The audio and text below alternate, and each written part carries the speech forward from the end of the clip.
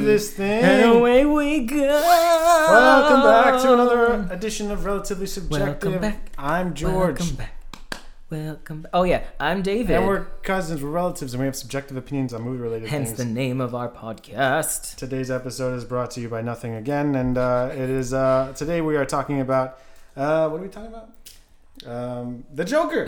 Oh, how did you forget? We just talked about this, and we're both very excited because this movie came out and you saw it with Dutch subtitles. I did, because I had to see it in Amsterdam, and I wasn't going to wait to get back to the States to see it. You didn't see it again in English, right? I did. Or no, without subtitles? No, I didn't. And but it's the same movie. It's the same movie. I ignored the subtitles the entire time, which was fine. Which is normal. The Dutch people are very polite people, so there's not many interruptions or like anyone screaming like, "What do you say?" in Dutch, you know?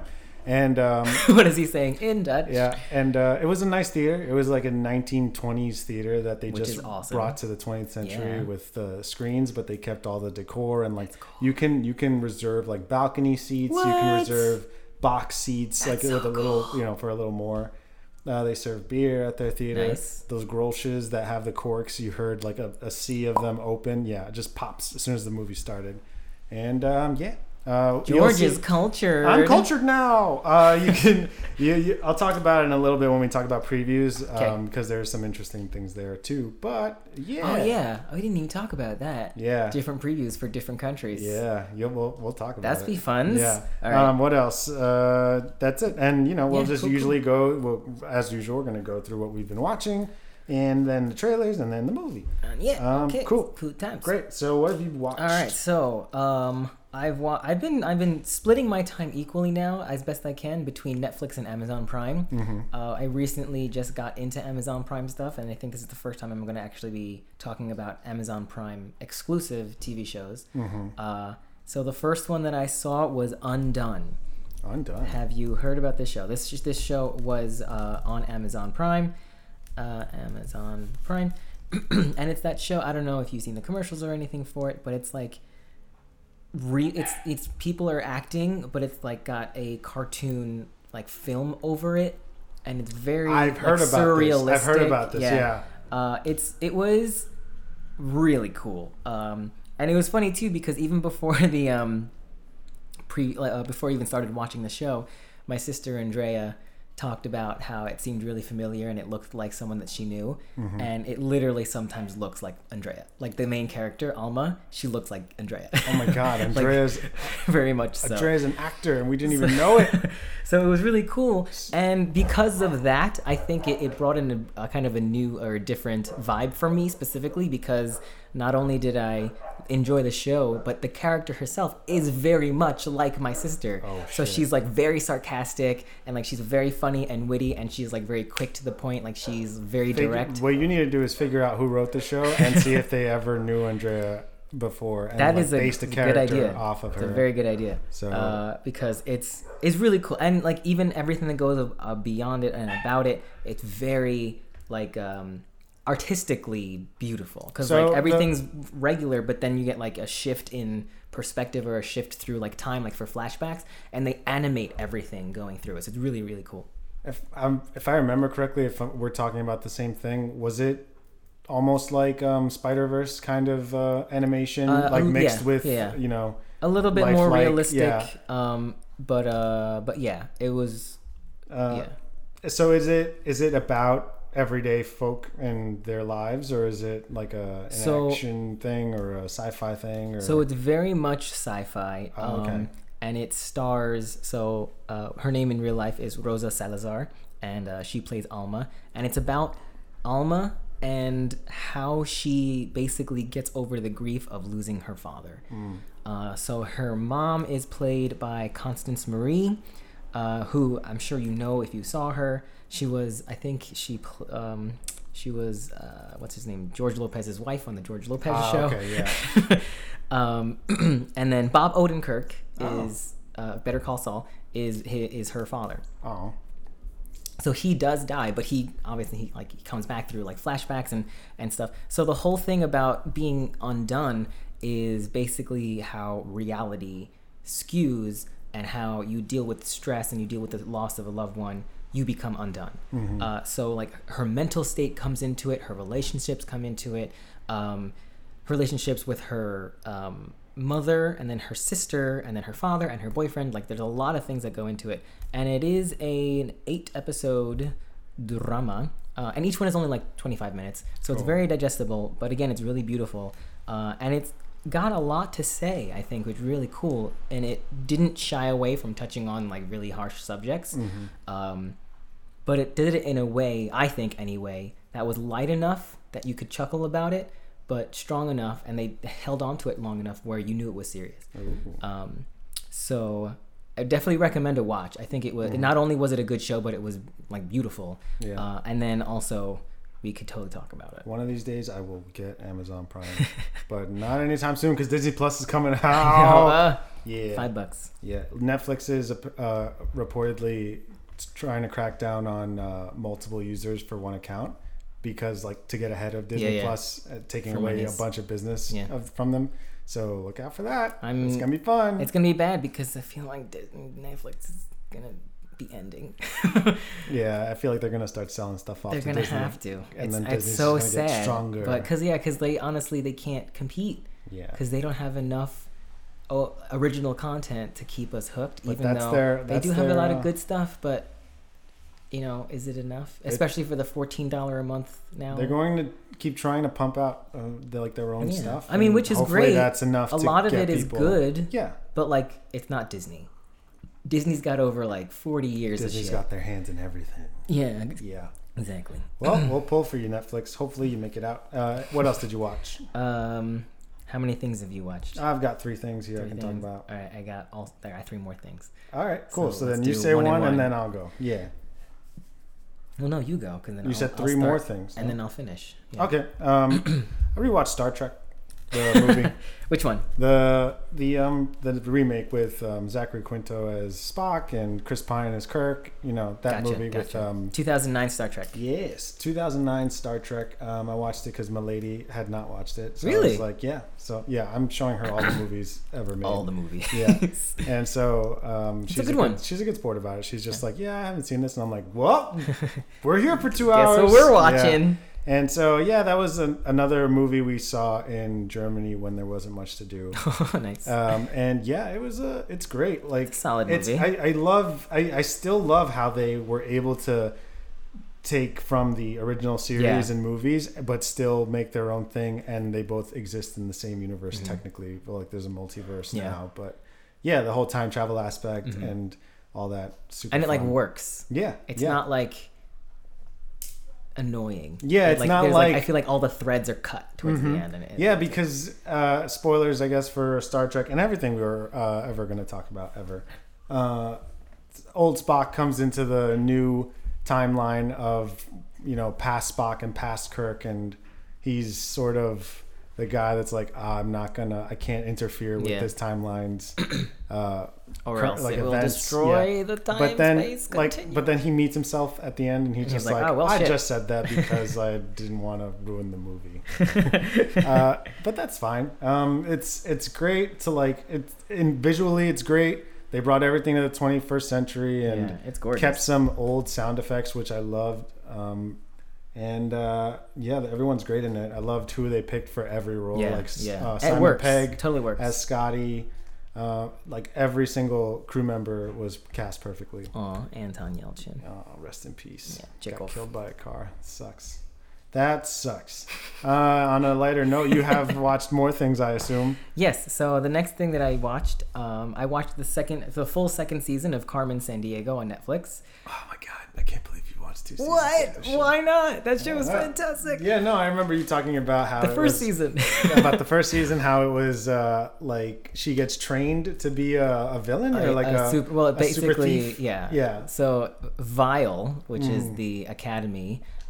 Super fun. It is super fun. I mean, obviously, it's very much geared to be a kids show. Yeah. But they got some good stuff going on in there. I really enjoy it. I think it's a lot of fun. I really enjoy the art style, and even like the dynamic between Carmen Sandiego and all the Vile teachers and the villains and stuff is really cool. I think it makes for really good storytelling. I really, really enjoy how she is very much powerful heroine, and very like feminist and cool, and she's got the whole red going on. I like it. I think it's a lot of fun.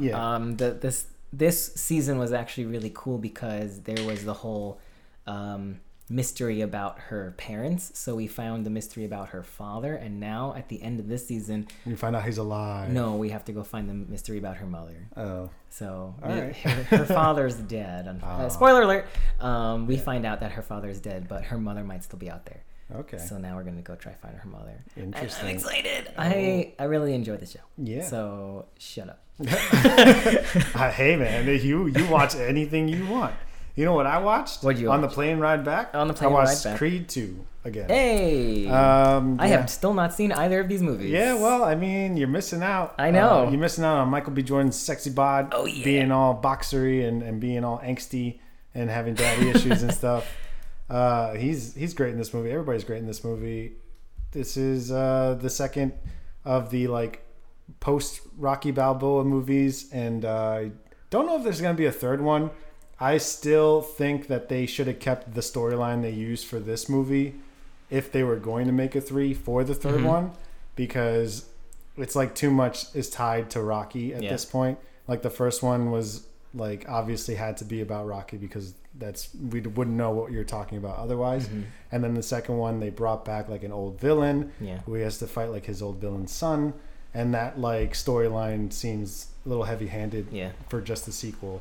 I feel like if they started the franchise with the first one being Rocky's old friend's son comes out and wants to be trained by him, that's great. Yeah. Second one, we see his career take off, and maybe he fights like someone that's really tough for him, and we focus more on him and not Rocky. And then the third one, you can come back and be like, oh, It's you just remember Creed this 3. guy? Yeah. He's back. He's got a son. They're gonna fight. Isn't that great? And then maybe they could have made it like a little more impactful. But the second one came out swinging, and it was like more. It was more camp. It felt more campy than the first one, and the first one was very campy. The first one was surprisingly like heartfelt and had a good like dramatic element to it that's usually not found in a Rocky movie since like Rocky and Rocky 2. Yeah. Rocky 3 onwards kind of just like it's just a Mr. boxing T movie, and then like big Russian guy and then street fight, and then 6 was like a return to the drama because it's like old Rocky and he's like Rocky. he's been through like his wife died and he doesn't die and he comes back for Creed. Cool. I feel like this movie could have been better, but I'm a fan of the franchise, whether it's super campy fun or super drama fun. So let's do it. Yeah, sounds good. Your turn. All right, so so we went from Amazon Prime to Netflix, and now back to Amazon Prime. I watched both seasons of Fleabag. Ah, yes. I've heard so many great things about this show, and I haven't watched it. So Phoebe Waller-Bridge, she actually hosted SNL like a week or 2 weeks ago, and she wrote and starred in Fleabag, the show I guess that kind of launched her fame. And a little, but she won a bunch of Emmys. Yeah, for that, and honestly, it was fantastic. Well deserved. Very well deserved. It's very British humor, like, and it's all set in some town in London. I don't know, somewhere in it is London. And it's funny because her entire character is never really mentioned by name. Like she calls herself a Fleabag, and kind of like that's how she narrates everything as she's the Fleabag, which is really cool. But we never get her name. No. Wow. She's that's never cool. named. She's always like, if she's talking to her dad, it's always like my daughter, or it's like my sister, or whatever. But or it's like who's talking to who. Like they never really specifically need to say her name. But she's hilarious, and there are certain things that she did that I thought were funny because of her character. But then in the second season, there are certain things that she does that I felt were a little bit out of character, but all throughout, she does grow as a human being, because at the beginning, once she's introduced, she's just introduced as a Fleabag. Like she doesn't care about anyone except herself. She lives in this very like unloving family because her father doesn't know how to like love, or show emotion or even like sometimes speak. Like he gives a toast one day when he gets in the second season, and it's like he speaks every other word. So it's just like, I want to, for being here, let's enjoy. And then he's just like, that's it. And it's really funny because like if you see it, like you can see that he's trying, but he just misses the mark. Sure. So her mother died a few years ago, and then her father doesn't know how to like connect with his two daughters.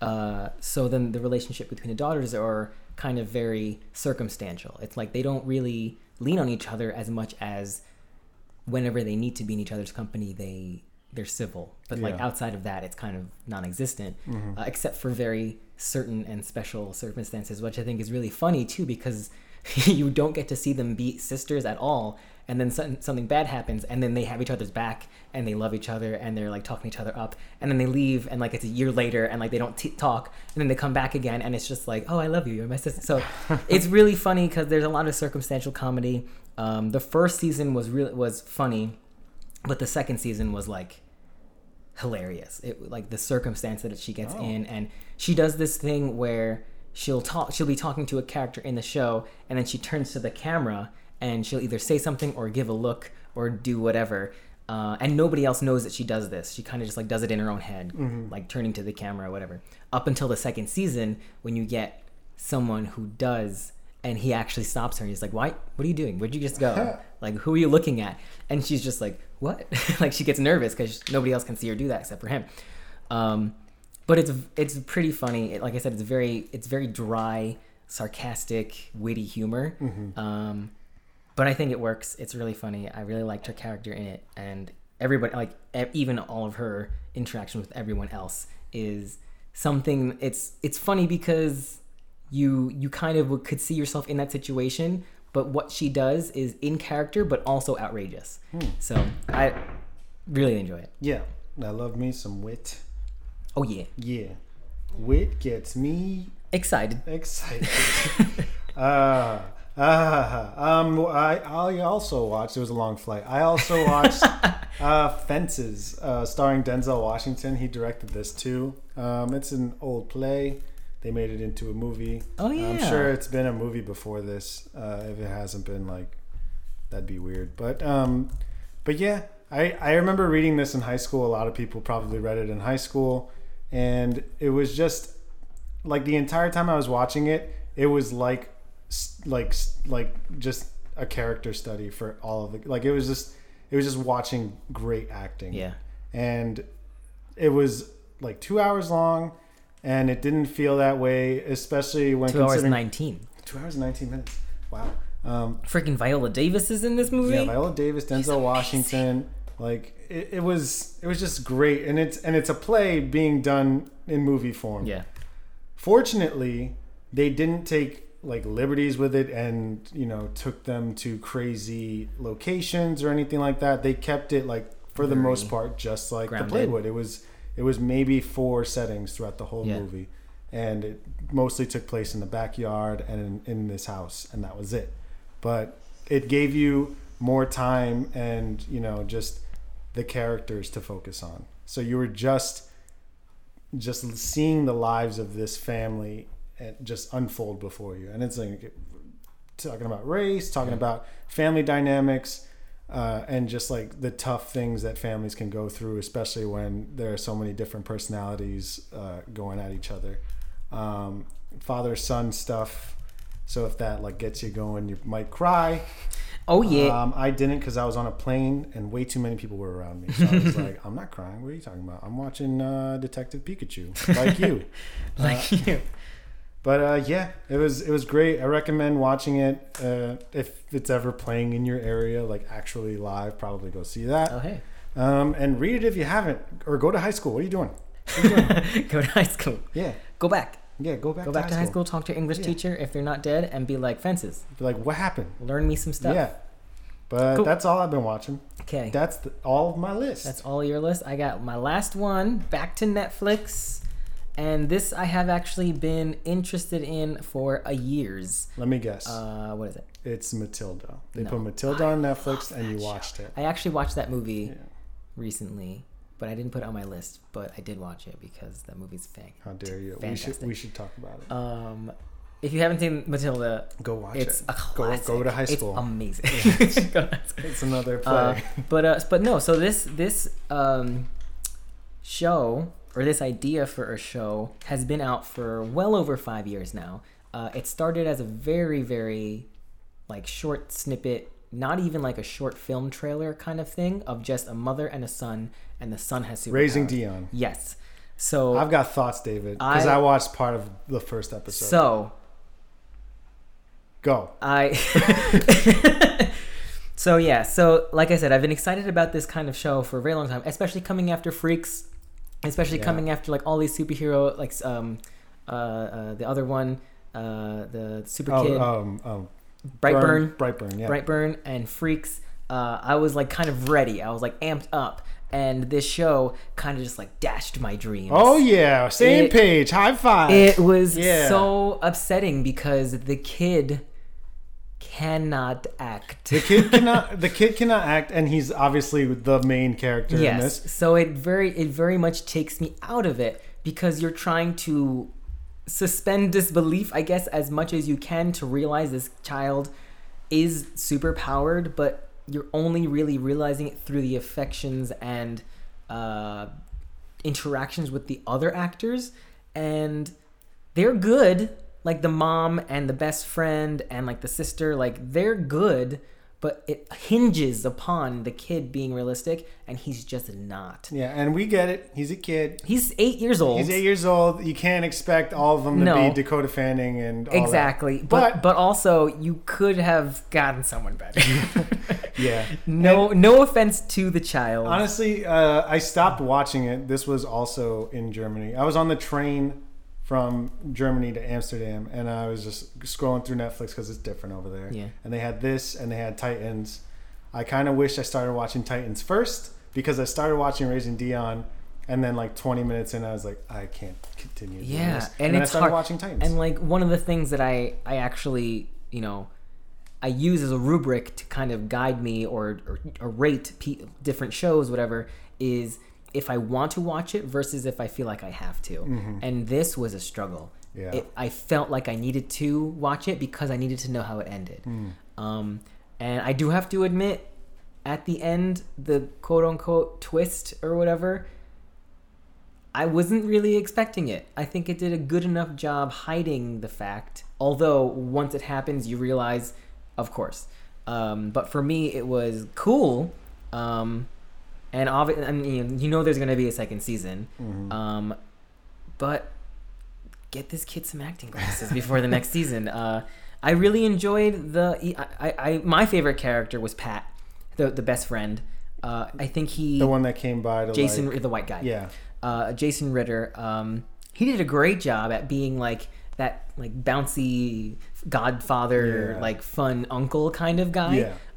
So I think he really did a good job. I think he stood out a little bit. But also, I love the cast because it's very colored. Like it's very dark, which I think is fantastic. Minus John Ritter, who plays Pat. But like it's Alicia Wainwright is the mom, and her sister. Where is it? She's somewhere in here. I don't know exactly which one it is. Where is she? She's anywhere. She's somewhere in here, IMDb. And she's a doctor, and like we get like this. Not only are like these women in very powerful positions, but also they're not white. And I think that's really cool, and I think that's a really fun thing to say about the like culture. Yeah. And also there's an episode that actually does deal with racism, so I think that's kind of cool. But also, again, like, you have to be able to believe that this mom is talking to this kid about racism, and he's just like, what? Miss, my principles are racist? And I'm just like, this should be so much better. But anyway. Be hard on your kids, ladies and gentlemen. That's the lesson. That's the takeaway.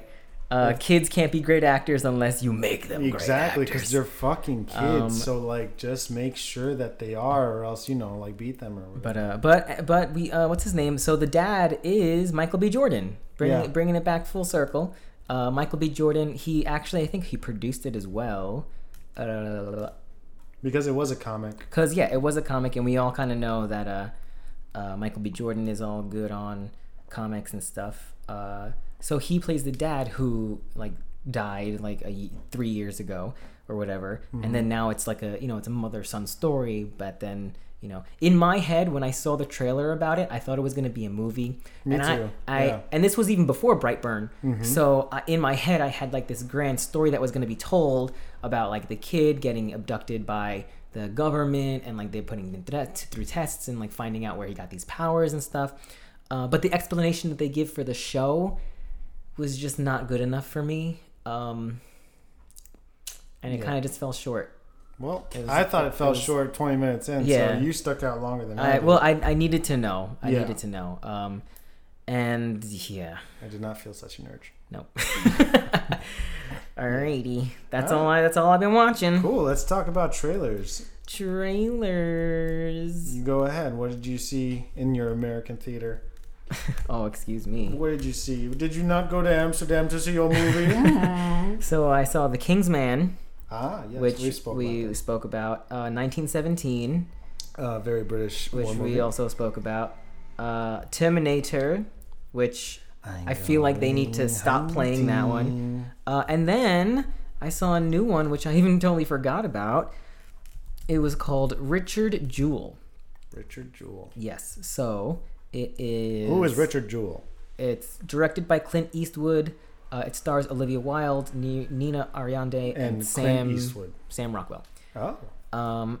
So it's American security guard Richard Jewell heroically saves thousands of lives from an exploding bomb in the 1996 Olympics, but is unjustly vilified by journalists and the press who falsely report that he was a terrorist. Whoa. Yeah. So it's a little bit of a history movie, or not so much a history movie. What do I want to say? It's like it like really happened. There you go, biopic. But it's really cool because even the trailer like starts off as a newscast and it's just like, oh, hero, what's his name? Richard Jewell saves hundreds of thousands of people by finding a bomb, and then people like reporters are going into it and he's just like, how did he know the bomb was there? He didn't call it in or whatever, blah blah blah. And then he gets like on the news and he's a very simple guy and his mom is just like, leave my son alone. So it's very dramatic and it does look kind of interesting. But I'll watch it when it goes on TV. Oh, you're not interested in seeing this in theaters? Nah, probably not. All right. I like Sam Rockwell, so he was pretty good. He's the attorney in the movie. Who plays Richard Jewell? Paul Walter Hauser. I don't know who that is. You do if you see his face. What was he in? This guy. Show me his face. He's been in a couple things. I don't know who this person is, ladies and gentlemen. Oh, I don't know what that is. Oh, I don't know that guy. Are you sure? Nope. Keep going. Nope. Okay, well, it's the same picture over and over again. So, let's see. He was in Heirloom, Beats, Cobra Kai, Sheep, Late Night, Unbreakable Kimmy Schmidt, 7 Days of Vegas, Black Klansman, Super Troopers 2, Kiss Me When I'm Down, I, Tonya, Locked Away, Midsummer's Nightmare, Kingdom, and the list goes on. I feel like if you see him in one of those roles, you might He plays like the same guy every time. He's the big bumbling fat idiot, yeah. Big bumbling fat idiot. Sorry, Paul, but that's who You're the best at it, Paul. Get in here. We need a fat bumbling idiot. And then I saw Dr. Sleep. Yeah. Zombieland The Deuce. Yeah. And then Uncut Gems. Oh, yeah. Have you seen Adam this one? Sandler, baby. Yeah. Back in Adam Sandler. form. I think he excels when he does dramatic roles. I don't know why he doesn't do it more. Probably because he doesn't make billions of dollars doing it. That's probably true. Yeah. He just makes Grown Ups 3 and makes $1 million. So doing this kind of stuff probably doesn't. But it's really interesting too because like he looks good in this role. Yeah, that's like he plays it very well. Not only the look, but also like the accent and like even his mannerisms. The kind of like skeezy guy that he looks like he is in this movie. Well, yeah. But he does drama well. Punch Drunk Love, Reign Over Me. That's it. Those two movies. But yeah, it did look interesting. I might go see it. It comes out on Christmas, so maybe not. So definitely, we have nothing else to do. That's true on Christmas. But yeah, so those are all my trailers. Cool. What'd you see? Well, I only got 4, and good. Doctor Sleep was one of them, which we have spoken about. Sequel to Shining. Ewan McGregor as Obi-Wan Kenobi. And Gemini Man I got. And Terminator Dark Fate I also got. But it was a different trailer that I have yet to see in the States. Probably on YouTube. Oh, okay. But it had so many more action pieces in it. Like, they showed more of that chase scene. They showed more of the scene where she fights the guy with the hammer. More of the scene where he's I want to see that part. Like walking through that. I don't know where they are, but there are a bunch of military dudes like trying to pin him down, and he's just using his metal to stab them. Body. Yeah.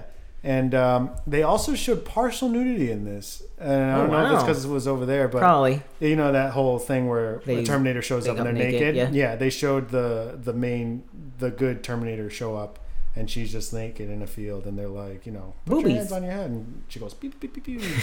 Well, she doesn't. She's non-lethal. She's the good guy, so she's just like karates all of them. She goes hiya hiya hiya. I also got Ready or Not, which I don't know if it has come out over there yet. Maybe not. But two things.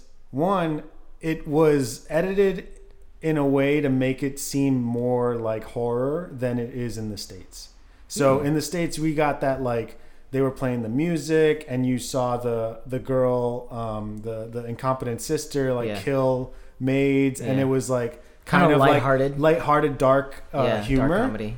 In this trailer I saw, it was using kind of the same clips, but they used like eerie music, and it made it seem like she was like gonna die at any moment. Like, they made it really like that's misleading. Like a horror movie. That's very misleading too. Well, yeah, but because that movie is not like that. I just found it super interesting that that's why. Like, why would it be that way over here and in the U.S. It's like, right. She's gotta survive the night, and over there they're just like, oh my god, she's gotta survive the night. Oh my god. Yeah.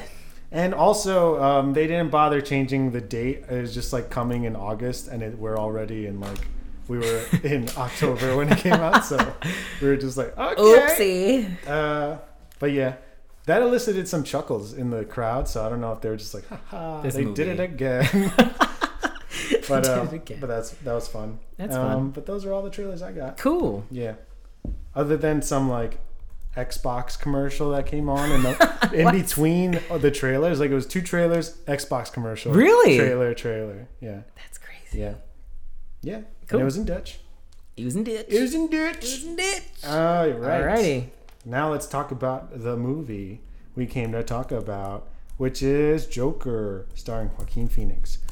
Full spoilers ahead. Go watch this movie. Get ready. If you haven't already. Because guess what? He dies. No, I'm kidding. He doesn't die. Or does he? Go watch the movie. All right. You know not who does die anymore? What? All right, cool. All right, now let's talk about it. Yeah, okay. So, Joker, Joaquin Phoenix. What'd you think? I thought this movie was great. As did most people, I hear. But what did you think? I also thought this movie was great. Yeah. I think they did such a good job. I was very surprised. IMDb has it at 8.9 out of 10. Rotten Tomatoes has it at 68%. Metacritic has it at 59%. Ooh, so it's like a little all over the place. Metacritic's just like, not today. Not today. Joker? Oh, it's too much. Too much Joker. Too many jokes. No, thank you. Turn it down. Too many jokes. All right. So my biggest critique about this movie would have to be, it's not an origin movie that will bring the comic book Joker to life. This is a really interesting take on the character, and very like the most grounded. Heath Ledger's was the most grounded in reality up until this one. Yeah. But it's totally not the same Joker. No. This movie was more of a comment on mental health and institutions not addressing it, and what happens if you don't. You know. And you know, just and capitalism. Yeah. The rich getting richer, the poor getting poorer. Yeah, and it takes place in Gotham City, but it looks like we never get a date, but it looks like this New York in the 70s or 80s. Yeah. And that only helped the movie. I think so. Yeah. Because there was no cell phones, you didn't have to deal with technology. Right. Yeah. You didn't have to be like, oh, just get your prescription filled online. It's like, no, like you have to work and travel and go and do all of these things, or else they won't happen. Right. Yeah. Which played very well into not only the background of the origin of Arthur Fleck, who we get a full name for the Joker this time, but also where he comes from, his mother, and like what she went through, and then even what happens to young Master Wayne. Yes, that was interesting. Were you excited for the possibility that they were related in this movie, or did you call bullshit immediately? No, I believed the mom at first. Me too. So in the movie, Penny Fleck, played by Frances Conroy, who I enjoy. She was in Catwoman. She was in another DC film before this. Catwoman? Yes, she was. She was the woman who explained all of Catwoman's powers. Anyway, of course. Now I remember. Now you remember. Just kidding. So this is not her first foray into the DC universe. So anyway, so she is a very old, sickly woman. She lives with her son Arthur. Arthur is basically taking care of her. She needs medication. She needs to be fed. She needs to be clean. He's a clown for hire. He takes care of her all the way. And then one day, and she thinks Thomas Wayne is like her knight in shining armor. Like, he's amazing. He's doing so well. He's gonna be mayor. She writes him letters because she once worked for him and wants him to help her. Yeah, in her time of need, because they're getting poorer. Yeah. And then so he reads one of the letters one of these days and finds out, or reads from his mother, that she got pregnant through Thomas, and her son is half Wayne's son. That's how it works. And Arthur is that son. And Arthur is how dare you? Incredibly mentally unwell. Yeah. He's got multiple different illnesses. And the reason why he is a clown probably is because he already went away. He went to the asylum once before, and now he's back out. And he's, quote unquote, doing okay because he's seeing a city therapist. But then that program gets shut down. Yeah. And we find out that his psychosis is thanks to years of abuse. Yep. That I guess he suppressed because he doesn't remember it. But one of the ways that his psychosis comes out is through his uncontrollable laughter. Yeah, and it is uncontrollable. That is one of my favorite parts about this Joker. Yeah, is that he is literally just so mentally unwell that's a tick of his. Yeah, that he'll just laugh. That he has a card that he gives to people and says, "I'm sorry, I have a disorder that makes me laugh. Please return this card." I thought that was fantastic. It was brilliant. It didn't even dawn on me that could have been a possibility of why he's laughing all the time. And that goes back to we're not getting the traditional Joker. We're not getting cold, calculated, psychotic Joker who finds laughter in killing people and towards the beginning we don't. No, but towards the end either, because at the end he doesn't even realize, or he doesn't even care about the movement he started. Yeah. He gets mugged or beat up on the subway, kills 3 people, and then the masses of Gotham City find out that a clown murdered 3 stock brokers from Gotham, Gotham's elite. And so they take this as a symbol, and they make it a movement against the rich for the poor. And they all have the masks on and stuff. And he's just immensely... He rolls with it. He's just a mentally unwell guy who's finally getting attention for the first time in his life. And he says at one point in the movie, he's just I don't even care about this. I don't know what's happening. I just know that... And he doesn't. He didn't want to start it. He was just trying to be a stand-up comic. Yeah. Until he gets made fun of, and then he just takes justice in his own hands and just dishes it out. Yeah. And that's part of the reason why everyone looks up to him and thinks of him as a symbol, because he's actually doing what he says he would do. Yeah. He has the action behind his words, and that's something that for the poor people, capitalists don't have. It's they say, "Oh, I'm with you, I'm going to help you," and then obviously nothing changes. So now for the Joker to come in and be like, you made fun of me, I'm going to kill you, and he does. Yeah, he sticks to his guns. So Joaquin Phoenix did an absolutely fantastic job. Yeah, say what you want about this. This movie's been obviously very controversial. Yes, very controversial, which I think we should talk about. Say what you want about it. If you know more about the controversy than I do, then please fill me in, because I don't know. I think it's just, from what I understand, everyone's just upset about how violent and dark the movie is. Yeah. But which, I mean, it's kind of supposed to. It's it just give credit where credit is due. Yeah. Joaquin Phoenix, as an art form, he was fucking this role up in a good way. Perfect. He was doing it amazing. Well. He did such a good job. It looked like he starved himself plenty to get to like that skin, that level pounds. of skinny. Yeah, and he was he was that Joker. He was just so convincing in his portrayal of someone that's just in the dumps and just doesn't know right from wrong and doesn't know real from fake. We get that whole thing where he believes he's in a relationship for a few months or something. Oh man, and yeah. We with Domino? find out that doesn't even, and we find out that's not even real. Yeah. Yeah. That was such a good way to do that. Yeah. Though. They did that perfectly. Yeah. It was so good. I believe that they were getting to become friends. Yeah. I believe that she went to his like stand-up show and like they were doing it. When it came to the part where his mom was in the hospital and like she kissed him on the forehead, I was just like, really? Like, I didn't think they were that close. But then they kissed before that. Did they? Yeah, when after the open mic, didn't they?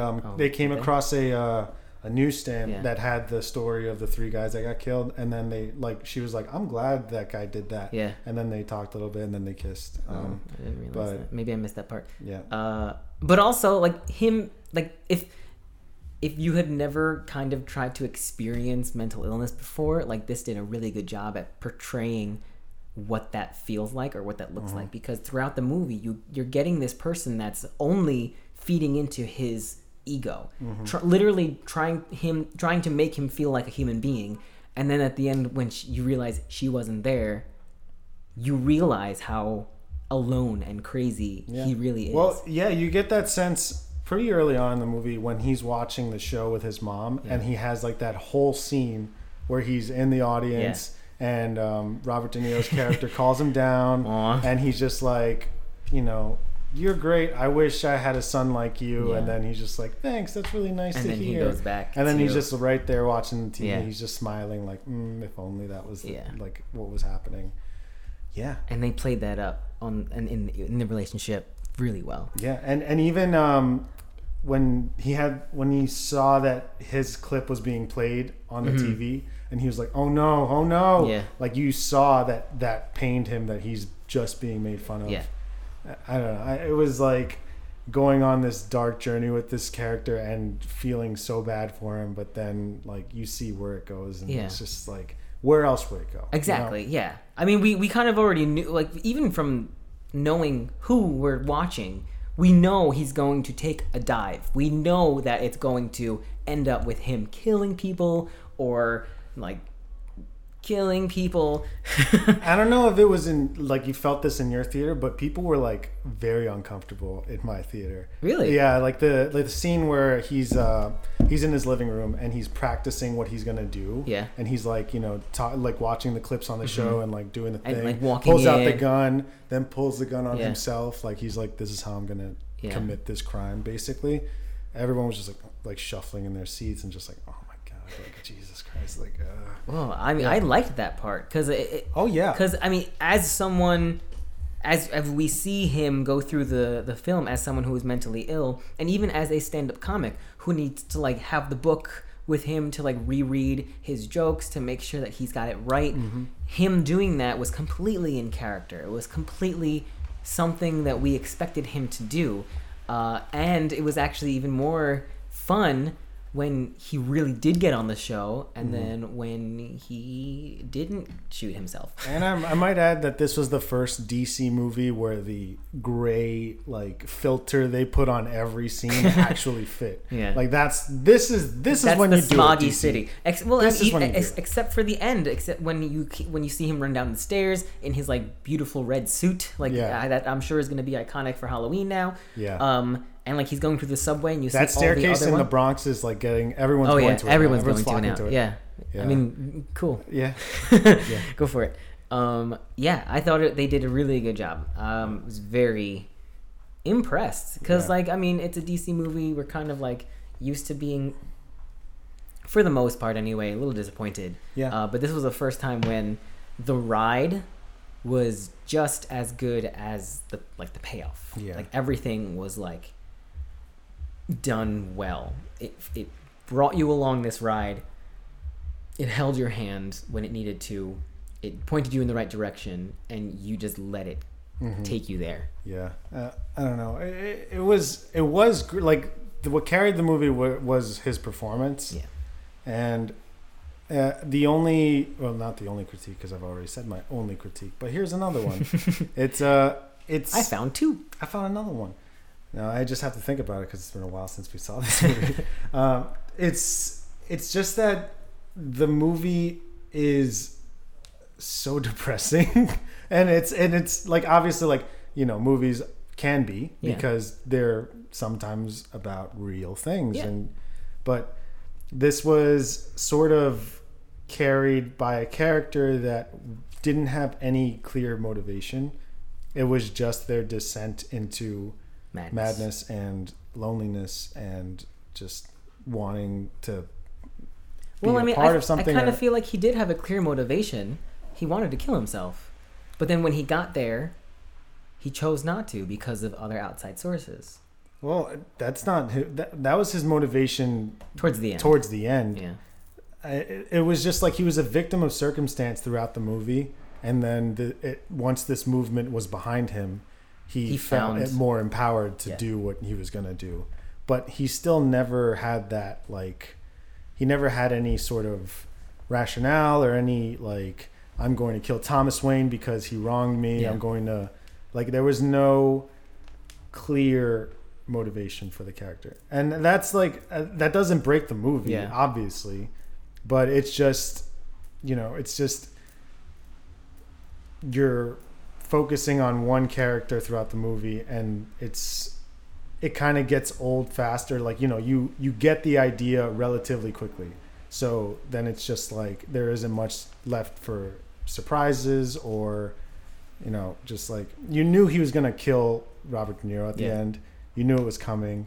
And that was like, if that had happened and you didn't, like, what if he had planned to just kill himself and not kill him, but then he turns the gun on him and, like, blows his head off?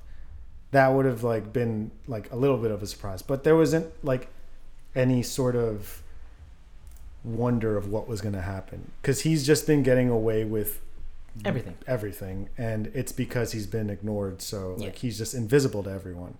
So it was just, I don't know, it wasn't perfect. Like, it wasn't a journey. Like, it wasn't like a sort of rising action and conclusion. It was just like, this guy's life is fucked up. And here we are, the end. But like I said, it doesn't make it a bad movie at all by any stretch. I was still very entertained. Absolutely. Yeah. I feel like I don't, for the main character, I mean, obviously for other movies, the main character needing to have a goal is fine. But I kind of think for this kind of movie, it wasn't necessary. I didn't really ever once think in my head, oh, what he got to do? Like, how is this going to end? Because like I said, we already know the end. We know what's going to happen. So that's the goal. It's just the journey of how he's going to get there. And that's what I was talking about when, like, it held your hand when you needed to, and then when you thought you were going in one direction, it would pull you in another, which is what I think happened with the girlfriend and with the mother. And even when he pulled the gun out, like, a part of me knew he was going to shoot Robert De Niro, but another part of me was just like, he planned on killing himself, so what's he going to do? And it wasn't as clear-cut, I think, to me, that he was 100% going to kill Robert De Niro. I had a little bit of doubt. And then, obviously, he did. And I was just like, yay, cool! And then shot him for good measure after that. Yeah. But which was even... It was awesome. Which was awesome. It was awesome. Because even his entrance, when he, like, opens up and everything, and, like, he's in he's in the spotlight. He's finally being noticed. He's being seen. And then he kisses the sex doctor, whatever her name is. on the mouth. Yeah. Which was great, which not only plays up to her, but also plays up to him being kind of like off kilter. Yeah. But like the interview was going okay at the beginning until they started talking about, you know, the 3 guys that he killed. And then it was just like, okay, what's he got to do? What's he got to do? What's he got to do? And then it wasn't even up to Joker at that point. It was up to, what's his name? Murray Franklin, who kind of like egged him on and was insulting him as like a talk show host. So then that's kind of when I was like, oh, he might kill him. Yeah. Oh, he's bringing this upon himself. And then obviously he did. Yeah. Yeah. What'd you think of him being the literal cause for Bruce Wayne's parents' death? Yeah. I honestly thought it was going to be a little bit more. I thought he was going to be the one to do it. I didn't think that was going to happen because he's not calculated. Yeah. He's not. He could probably comprehend the concept of revenge. Yeah. But not the concept of like kill Thomas, kill Martha, leave Bruce orphaned. Like he's just not that. Now I don't want to say smart, but like he doesn't think that much ahead. Yeah. You know, because he doesn't have that wherewithal. Yeah, he literally just killed Murray and was like, and then just ran. And then he was just like, I did it. Yeah. And then got tackled to the ground and arrested. Even when he gets freed from the cop car, all he does is stand up on the car and he's just like what after all the fucking wonder wears off of the moment. Like someone's gonna be like, "What's the plan, boss?" And he's gonna be like, "Oh," you know, he's not the Joker. Yeah. And but still, like, I was even thinking like, where would they take this if they wanted to continue this storyline? Yeah. And I feel like the perfect way to do it would be he's obviously started this movement, right? Yeah. So let's have this be continuity. Bruce Wayne's parents get killed off because of the clown riots that started. So now he hates clowns. Now he has that memory of Arthur Fleck literally going to his house, like shaking smiling his mouth for him and giving him like a nose. So now when he becomes Batman and whoever we get to be the next Joker, because Jared Leto's out because he's so pissed that this movie happened. Whoever we get, that guy is going to be inspired by the movement that happened in the 70s in Gotham, and I'm going to be the Joker now. And then we get the Joker, like the Joker that we get. And then we could have Joaquin Phoenix come back in like scarecrow hallucinogenic gas trip. Yeah, a gas trip. Or maybe even like part of his psychosis where he just sees this guy like come in. He just hears the laugh. Yeah. You know? If they wanted to continue it, I don't think like a sequel is in order. No, I don't think we should see a Joker 2. No, absolutely not. I feel like this movie ended perfectly. This was a good one-off. He kills another person at the end. Or does he? Because I was like trying to figure out whether he killed that the person that was the psychiatrist that he was talking to at the end. Because he had the bloody footprints and all that. But I don't know. Because I don't know what's real in his head or not. That's true. But I don't know. Yeah. I thought that was cool. And then he was just like running back and forth. Yeah. Yeah. Soundtrack was fun. Yeah. They played a lot of Frank Sinatra. Yeah. Yeah. What else do you have to say about this movie? Not much. Do you want to hear about like the controversy? Yeah, what's going on? Is it just too dark? So, I do have to say, I think that like, I think that's dumb. If somebody says this movie's too dark, it's like, why?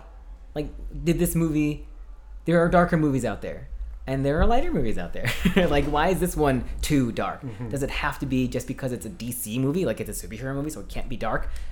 Fuck you. I don't like that. I think that's a cop-out, and I don't think that's accurate even, because I don't think it's too dark. I think it's too uncomfortable, and people need to start getting comfortable with the uncomfortable, because that's how we start conversations. And especially since this movie was very much so about a lot of things that are happening in politics right now, I think it probably couldn't have come at a better time. One of the quote unquote dangerous things that happened with this movie was that when James E. Holmes shot into the audience of the Century 16 movie theater in Aurora, Colorado, killing 12 and injuring 70. He called himself the Joker, right? During a midnight screening of The Dark Knight Rises. Yeah. Yes. So that actual theater did not play Joker. Because, the families came out and said that, it's too harsh of a memory. So they actually believed, they did that, and they said, we won't show this movie because the families thought that it was very, quote unquote, in poor taste or something? incel friendly. So the self-subscribed incel, whatever his name is, we don't need to repeat it because he doesn't need to be remembered, called himself an incel on Facebook before he committed the act. And they said that they're putting a sympathetic light on a Joker on the incel so that it could once again invigorate those kinds of people to go out and commit these acts of horror and terrorism. So that's one of the reasons why a lot of people, a lot of theaters, a lot of critics have been calling this movie bad, because it seems as if the movie might be glorifying the white male incel, which I don't think is accurate. I personally, and obviously since we've seen it, we know that he wasn't technically an incel. He didn't do it to himself. He was mentally ill. He needed to see his therapist. He needed the medication. He needed access to these programs that were cut off by the city. And I, for one, agree that healthcare and mental health along with it is a universal right. Like, we shouldn't have to pay for it. There shouldn't be granting for it. It should just exist. People should be getting paid enough to be able to give people good care. I agree with all of that. I also see where they're coming from, not to the point where I feel like we should censor things, where this movie shouldn't have been made or released or shown in specific theaters. It's just, I can see an incel watching this movie and then being like, that's me, I'm gonna do that because this is what could happen. Like, I could start a movement, or like people would get behind me or whatever. But you could, if someone's mentally unfit enough for that to be their rationale after watching this movie, they could go see fucking Terminator Dark Fate and get the same inspiration or whatever. It's not enough to blame it on violent video games or movies or whatever. You have to take into account that there is a mental health problem and need to address that. And this isn't what started it. It's not what's continuing it. So I don't know. I see where they're coming from. Yeah. But I don't agree that their solution is the solution. I exactly. I agree as well. I can, I'm not blind. Like, I can understand where people could get that idea. I understand that there are people out there who consider themselves incels. And I, for one, believe that they need mental health counseling. People out there who still believe that they are unlovable. Why aren't you in mental health counseling? People who believe that there's literally a race that's better than another. Why aren't you in mental health counseling? There are so many reasons why they need to go seek help. But, and this is kind of like grandstanding. I don't want to stay in the soapbox for too long. But that all comes from the toxic masculinity and how we're raised and like society and all that shit. So yes, it's a very deep-seated kind of belief where, especially in this country, if you're white and you're a man and you're straight, you can basically do whatever you want. Which in this movie is kind of vilified because he's white, he's straight, and he kills people, and he kind of gets away with it. Which is not correct. Obviously, we know that he's a villain, Joker, and every other person who does this, they are bad people. But in the same breath, realizing that it's a story that needs to be told so that people can actually talk about it, and it's interesting to see this person's disillusionment and dissolving into this character is art. And we need to take it as that and not take it as inspiration to commit real crimes. No real crimes. Sorry we got deep on you there. Yeah, that was, we kind of knew this was gonna hit some deep shit. But it needed to be talked about, I think, because everybody was talking about it. It's one of those things where it's like, it kind of goes hand in hand. Like, people have heard of the threats and the uproar about the movie, so like we could not talk about it. But if that's not your cup of tea, good, because it's over. Yeah. It's over, you guys. We did it. We reviewed Joker for you. It's over now. It's okay. You can come out now. Get out from under the bed. It's okay. If you enjoyed that, if you have any questions, comments, concerns, you can email us at relatively-subjective@gmail.com. You can find us on all the social media, and you can write us letters, but only if you have our addresses. And wait, hold on. We didn't even rate these. How many? Rate this movie. That's what I was going to go for. How many? I hope that this is politically correct. Uh-oh. And if I'm not, please let me know, because I want to make sure that I'm politically correct. How many awesome little people out of 10 did you rate this movie? I'm going to give this movie... Yeah. I'm going to give this movie 7 awesome little people out of 10. I enjoyed it thoroughly because of being the superhero comic book fan I am. Loved seeing an origin story for the Joker. Surprisingly, I was very on the fence about whether they should even ever do this. Mm-hmm. But this was a great version of a origin story. And, in the end, I'm kind of glad it wasn't like a definitive Joker origin story. It was basically taking the character and showing him in a light that we haven't seen before, which is just a mentally unwell man who was sort of thrusted into a political movement with no real intention of doing that. Joaquin Phoenix's performance is what carried the movie. Everyone else was great too, but it was... for me, it was a lot of following a really depressing story of, someone you wish had help and, watching it all coalesce in the end in a violent act. But the fact that it's, taking place in Gotham, taking place with characters and love, it wasn't just like a depressing story of a mentally unwell person.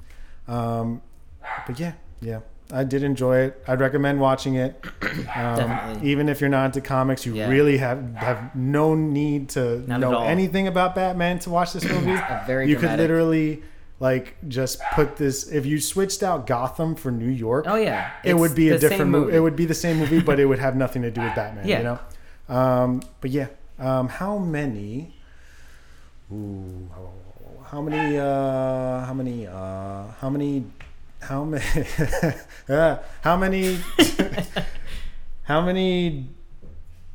dead douchebag stockbrokers out of 10 do you Dead douchebag stockbrokers. Fuck you, stockbrokers. Yeah, fuck you, douchebag stockbrokers. Only the douchebag ones. All the stockbrokers with a heart of gold, thank you. Yes. Thank you. Please. We need more of them. Yes. I know there's only 2 of you or whatever. Yes. Let's see. I'm going to give this one 8 dead douchebag stockbrokers out of 10. For all the reasons I listed before, I thought this movie was done very well. It was very dramatic. It was very important, I think, for people to see. I think it's very important for people to talk about. And with every kind of big superhero movie that becomes part of different aspects of society, even real society, when Endgame came out, everyone was buzz about it. Everybody was talking about how cool it was. I kind of think I want this movie to be just as popular, but about the conversation of what happened. Mm-hmm. I think that it's a great way to get us to talk about the societal pressures about someone becoming mentally ill, but in a digestible and knowing way. Because like you said, this movie could have been called Joker, and could have had absolutely nothing to do with Batman or the DC universe, and it could have still held up. But because people know who he is and who the mantle of the Joker, they did it in a way that was already kind of set. So again, we already knew the beginning and the end. If they wanted to make a movie about a mentally ill person, I feel like it wouldn't have been as well received, just because it was just oh, this person's sick, let's not watch this movie because it's going to be sad. It's like, no, this movie is about someone who people sometimes, who's a pop culture figure already. Mm-hmm. Let's just show him in more realistic, in a new light, in like the 80s, but in like real world. Mm-hmm. And I think that's really important. I really think that's really cool. And I really enjoyed how, once again, like, art imitates life. Mm-hmm. And I think one of the things that we need to do is be comfortable with talking about how this art makes us feel in life. And if people are uncomfortable, tell me why. Yeah. Because I want to know. Why. Send me an email why you didn't like this movie, and I will help you find out what's really wrong with you. And David's also a psychiatrist. I will be your counselor. Yeah. I'm not a psychiatrist. He's a counselor. Or a psychologist. I am a counselor. He's a counselor. So I will counsel you. He can still prescribe stuff, though. He can give you all the pills you want. No, I can't. Don't get arrested. But yeah, so thanks. I hope you liked this episode that was a little bit deeper and darker than it normally is. We're gonna be. It is a pretty deep and dark movie. We're gonna lighten up in the next episode. So yeah, guess what, guys? Next episode we're watching The Addams Family and Gemini Man. Why'd you say it like that? Like you're not excited about Gemini Man starring two Will Smiths. Just wait till next episode. We're gonna be talking about all that. And until then, may all your Joker. There's only one word. May all your Joker. Yeah. Enjoy. Bye.